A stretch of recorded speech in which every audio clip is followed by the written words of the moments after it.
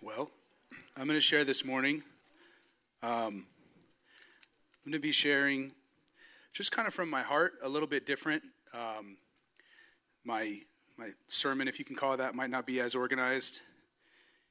They're not usually that organized, so it shouldn't really be that different. But if anyone's your first time, my name is Josh Edwards. I'm the worship leader. I've been leading worship here for a long time, and I love what the Lord is doing here, and I'm just going to talk about that today. We're doing our core values this month, and so mine is worship. And worship is such a vast topic, right? Worship is so much more than singing and music, but really so much of worship is singing and can be music, and I'm a musician, and I'm passionate about corporate worship, and I've just been thinking a lot about just the corporate worship aspect of it and what we do, because I think it's so rare. Like I said, I've been leading worship for a long time. I took a sabbatical 2 months ago, and it was the first time in a long time that I stepped away from leading every week, and we kind of went to some other churches and stuff. And when I speak this, I'm going to sound like, we have this, I'm going to sound so elitist, like no other churches are doing it right and stuff. And it's like, look, churches are,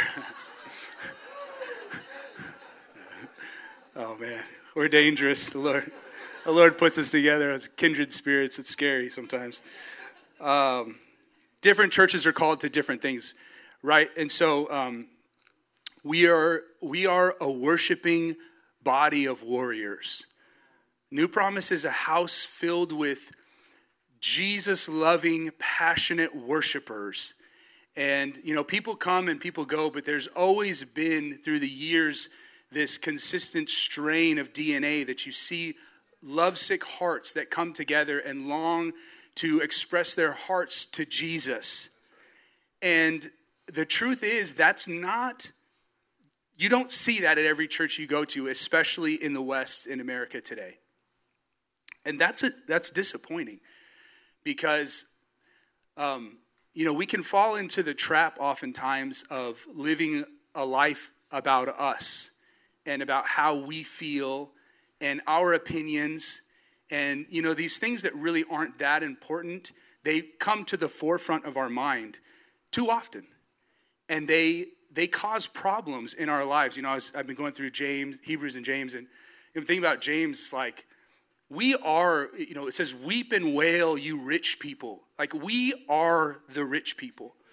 Because if you're here today, you're probably wealthier than just about anyone in history for the most part. I mean, we're so rich in earthly treasures and earthly pleasures. Even if you're not really well-to-do, you still pretty much have everything that you could want or need. You know what I mean? And, he's warning in James, he's warning against that. You do not have because you do not ask. And when you ask, you ask for so you can spend on your own, pleasures, basically is what he's saying. And it's like, when we come on Sunday mornings, I think we forget the power of what we're doing. We're gathered, let me just read here in Revelation 4, because I just want to set this scene. Okay, throne in heaven. After this I looked, and behold, a door standing open in heaven. And the first voice which I heard speak to me like a trumpet said, "Come up here, and I will show you what must take place after this." I'm going to skip ahead. He who sat there had the appearance of jasper and carnelian, and around the throne was a rainbow that had the appearance of an emerald. Around the throne is 24 thrones, and seated on the thrones are 24 elders, clothed in white garments, with golden crowns on their heads. From the throne comes flashes of lightning and rumblings and peals of thunder. And before the throne were burning 7 torches of fire, which are the 7 spirits of God. And before the throne, there was a sea of glass like crystal. Can you picture this? It's happening in heaven right now. And around the throne on each side of the throne, there's 4 living creatures, full of eyes in front and behind. The first living creature like a lion, the second living creature like an ox, the third living creature like the face of a man, the fourth living creature like an eagle in flight. The 4 living creatures, each of them have 6 wings, full of eyes all around and within. And day and night they never stop to say, holy, holy, holy is the Lord God Almighty, who was and is to come. Okay.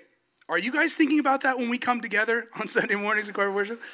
Like, there's a crazy thing happening in the spirit that we are connected to in another realm and dimension that's more real than the one that we're in right now. We're joining living creatures. Like, why did God do this? He's so holy. He's so, words can't describe him. We come together with our little songs and our little sound system, and our little opinions and our little thoughts, and we just give this little, just like, what is that? You know what I mean? And it's just so miraculous because it's not about us. Jesus has he tore the veil. Again. Like, I'm not even trying to dramatize it. It needs no dramatization. This is what's really happening. But we get so stuck in our, the bass this morning, just, the treble. It's like, it's not loud enough. It's too loud. It's like, the kids, I'm stressed without work. It's like, it's real. He knows our struggles for sure. He walked in the flesh. He is flesh. But can we, New Promise, remind ourselves when we come together, it's not about these little things, it's not about our earthly desires and pleasures. It's about, let's lay that down so that we can do what we do. Again, like, I love to lead worship because I meet Jesus when I come here and lead worship. I don't only meet him when I come here, but I really encounter the Lord when I'm here. Do you guys? Yes. Oftentimes I do. It's just a source, If you come on Tuesday nights to prayer, like, this is what we do. We do a lot of worship. We're built around worship.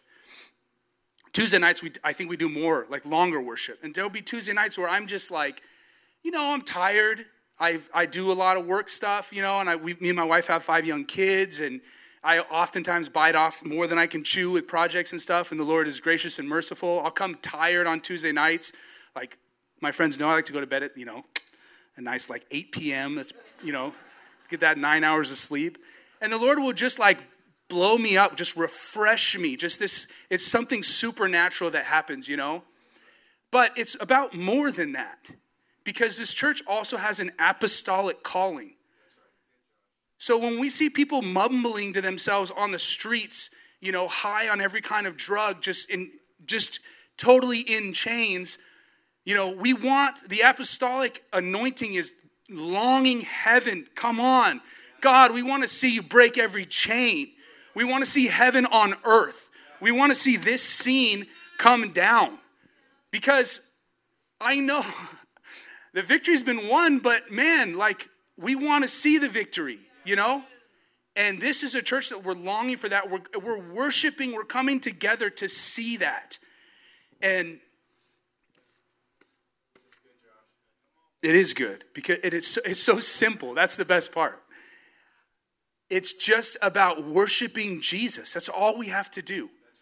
We just have to fix our eyes on him and let us be fascinated by who he is and what he's done, and then bring others into it. And I'm not against, other churches, doing things to try to get people in and all that stuff. And everyone has their own thing, but not us. Our job is to get an encounter with the Lord so that other people can come into it. Because we've said it from the pulpit before, and when we believe it. One touch of the hem of his garment can heal, ailments that haven't been healed for decades. One minute in his presence can forever change your life and do things that nothing else could ever do. No sermon, no book, no class, nothing could ever do to change you,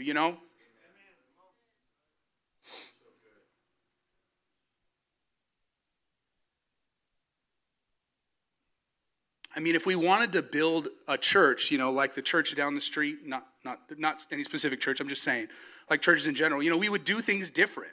We would do shorter worship, we'd make sure like sermons like this aren't preached, very, that's a good looking, very articulate, dynamic speaker every week, you know what I mean? And we'd shorten things up and, we'd make sure we had all the stuff for the kids and everything. That's not who we're called to. It's not that we can't do those things and we want to do, be excellent, but that's just not what we're called to do. So welcome to New Promise.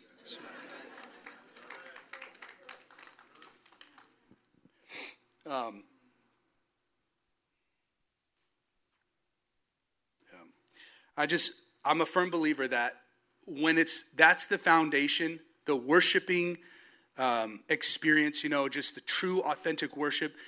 That's when we really begin to understand that love, the love that the Father has for us. And I know God loves me. I can look at my life and I know he loves me, but I still don't really, really know that he loves me. Like, I don't fully understand it. His love is so, like,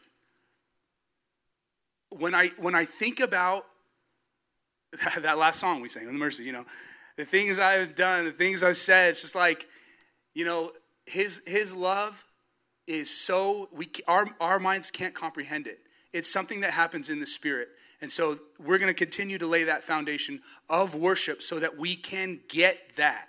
Because when you get that, it takes you above the fray that talks about in James, the earthly things, all the little, the foxes in the vineyard and all that stuff. It takes you above that, where you're operating in a place where it's just like, there's no garbage getting in the way. You're just in the Spirit where we're meant to be. Amen? We have this little like a tiny mountain behind our house.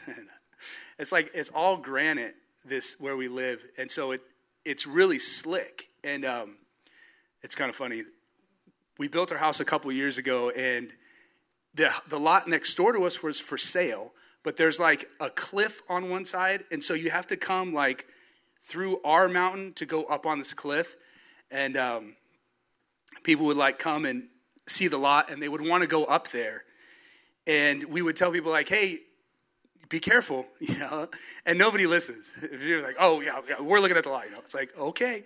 So we would just sit on our couch and watch them like almost every time. People would like be climbing up, and you see the lady coming down, and you see the fear in her eyes, boom, and they would just, they would fall because it was slippery. I know it's kind of messed up, but we tried to warn them.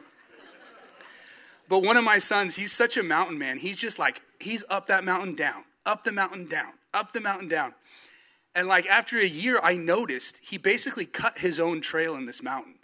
And it wasn't slippery. Like we started going up there, and we're like walking up this trail, and it's like, wow, when did this get here?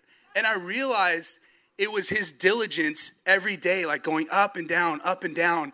And I kind of made this connection. It's like, that's like us with our heart, like committing to create, in Psalms it talks about the highways to Zion in our heart, And it's like you create that, it's like working the muscle and the diligence day in and day out. It not only creates a pathway for you, but for other people too to walk on. I thought that was so cool. So that's what I'm trying to do with my life. I know this is going to be a big turn here, but if you guys could stay with me, the other thing that's been so like on my heart with this is discipline. And I know that's like, what are you talking about? But they really are hand in hand in a lot of ways. And I just want to read out of Hebrews a bit of scripture here that's so powerful to me, and then I'll just share my heart a little bit more.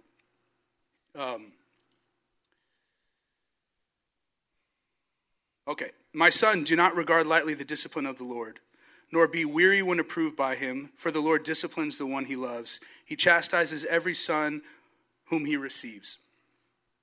It is for discipline that you have to endure. God is treating you as sons. For what son is there whom his father does not discipline? If you are left without discipline, in which all have participated, then you are illegitimate children and not sons. And there's another word for illegitimate child, but I'm not going to say that in church. Besides this, we have had earthly fathers who disciplined us, and we respected them. Shall we not much more be subject to the Father of spirits and live? For they disciplined us for a short time as it seemed best to them, but he disciplines us for our good, that we may share in his holiness. For the moment, all discipline seems painful rather than pleasant, but later it yields the peaceful fruit of righteousness and those who have been trained by it. Then it says, therefore lift your drooping hands and strengthen your weak knees. Make straight paths for your feet. There it is, talking about paths again. So that what is lame may not be put out of joint, but rather be healed. So I just felt like there was a connection there between this receiving discipline and being healed that I never noticed before. And, getting back to the worship thing, it's like, have you guys heard the Missy Edwards song, like it's the inside, outside, upside down kingdom where you lose to gain, you die to live? It's like this song, it's like we really live in this, if you weren't a Christian, you'd come in and see us like all singing to nothing, and you'd just be like, what the heck's going on, But it's sort of the countercultural thing where it's like most people don't want to receive discipline. We don't want to be told what to do. But our healing is really connected to that submission to the Lord's discipline. Does that make sense?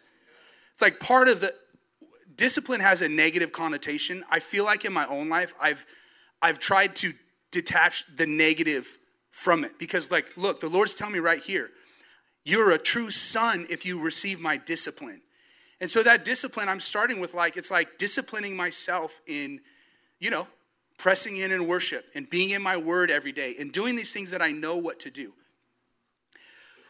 But more than that, it's finding someone that you can receive from and say yes to it, even if that person is not perfect.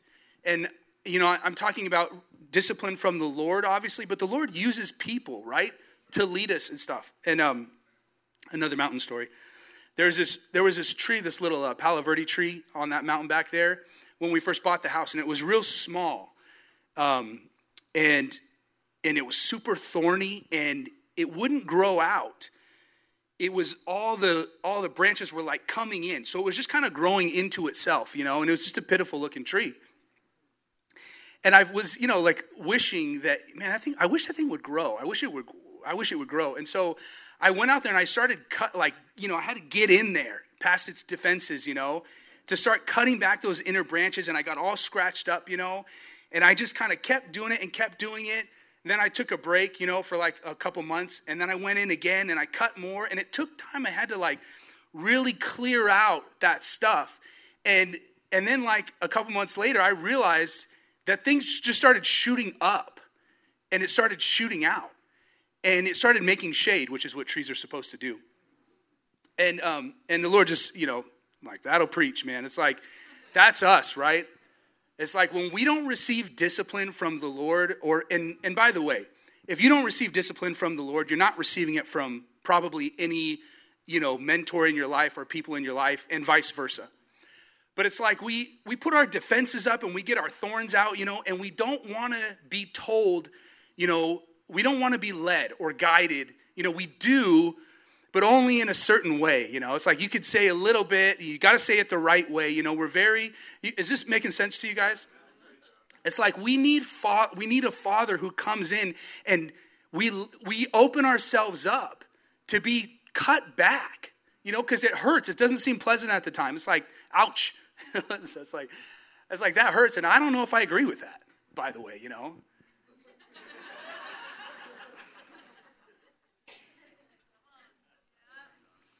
It's really not the point. I think it's so easy to be like, yeah, no, I don't, no, thank you. I don't agree with that. But if it's someone that really loves you, it doesn't even matter. They could be wrong, but there's a blessing and a healing that comes from receiving discipline. And I told you guys I wasn't really prepared. I'm just totally speaking from my heart. So I hope you're staying with me. But I really feel like there's something on this for us right now, for our church right now. Like if you ever hear us say, there's a blessing for you, but it's going to take an act of faith for you to get it. and just give a tithe check for $300. Okay, that's not what I'm talking about. If you hear someone say that, you have my permission, just get up and go right on out.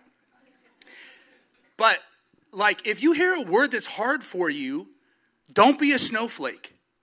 Like, even if the person that gives it isn't perfect, which of course they're not, or there's something that you might disagree with, I feel like this is a word. Like, let's soften our hearts. Like me personally, maybe I'm just preaching to myself. I want to receive that. Like, I want to be a true son who will let the Father come in and cut away some stuff that doesn't belong. Because the Lord does that. Like, the Lord's making us look like him. That's what sanctification is, the process of sanctification. And he's really good at it when he gives you, kids. Like, that's how he knows how to get what he wants. But like, he uses things like that. It's like, Lord, let my heart be soft enough, when someone comes in with the clippers to be like, all right, I want to look like Jesus. I don't want to live for my own desires and my own comfort. That's the death that the Lord wants for us. Like, he wants us dead. He wants our flesh dead. He made us a new creature. He gave us a new life so that our old one would be dead. But oftentimes it's like we're battling. And for whoever that's for, therefore lift your drooping hands and strengthen your weak knees and make straight paths for your feet, so that what is lame may not be put out of joint, but rather healed. I just really feel that right now, that as we begin to submit to that discipline from the Lord, whatever it looks like, whoever it is, whatever it is, that our healing is tied to that. And again, it's not about us, necessarily feeling good.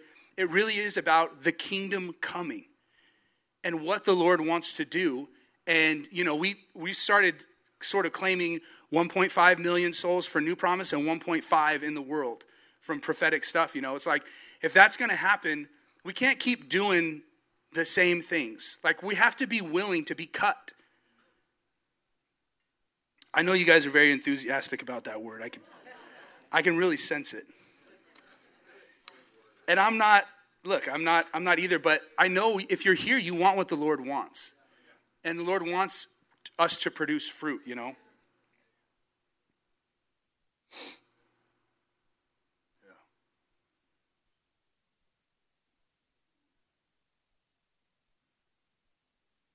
Thank you, Lord.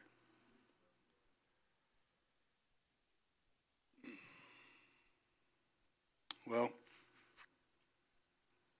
let's just pray, because I don't know what else to say. Lord, we submit our hearts to you, God.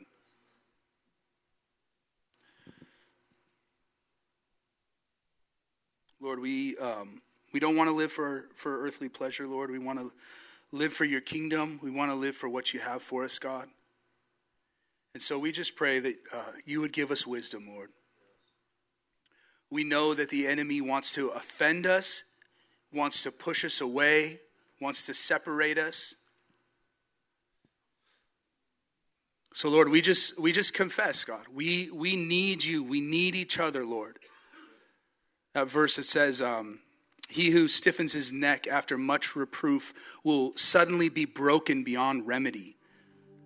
It's like, Lord, thank you for your mercy, God. We just let our hearts dwell and our minds dwell on that right now, God, that we want to receive what you have for us, Lord. When it doesn't feel good, we say yes, Lord.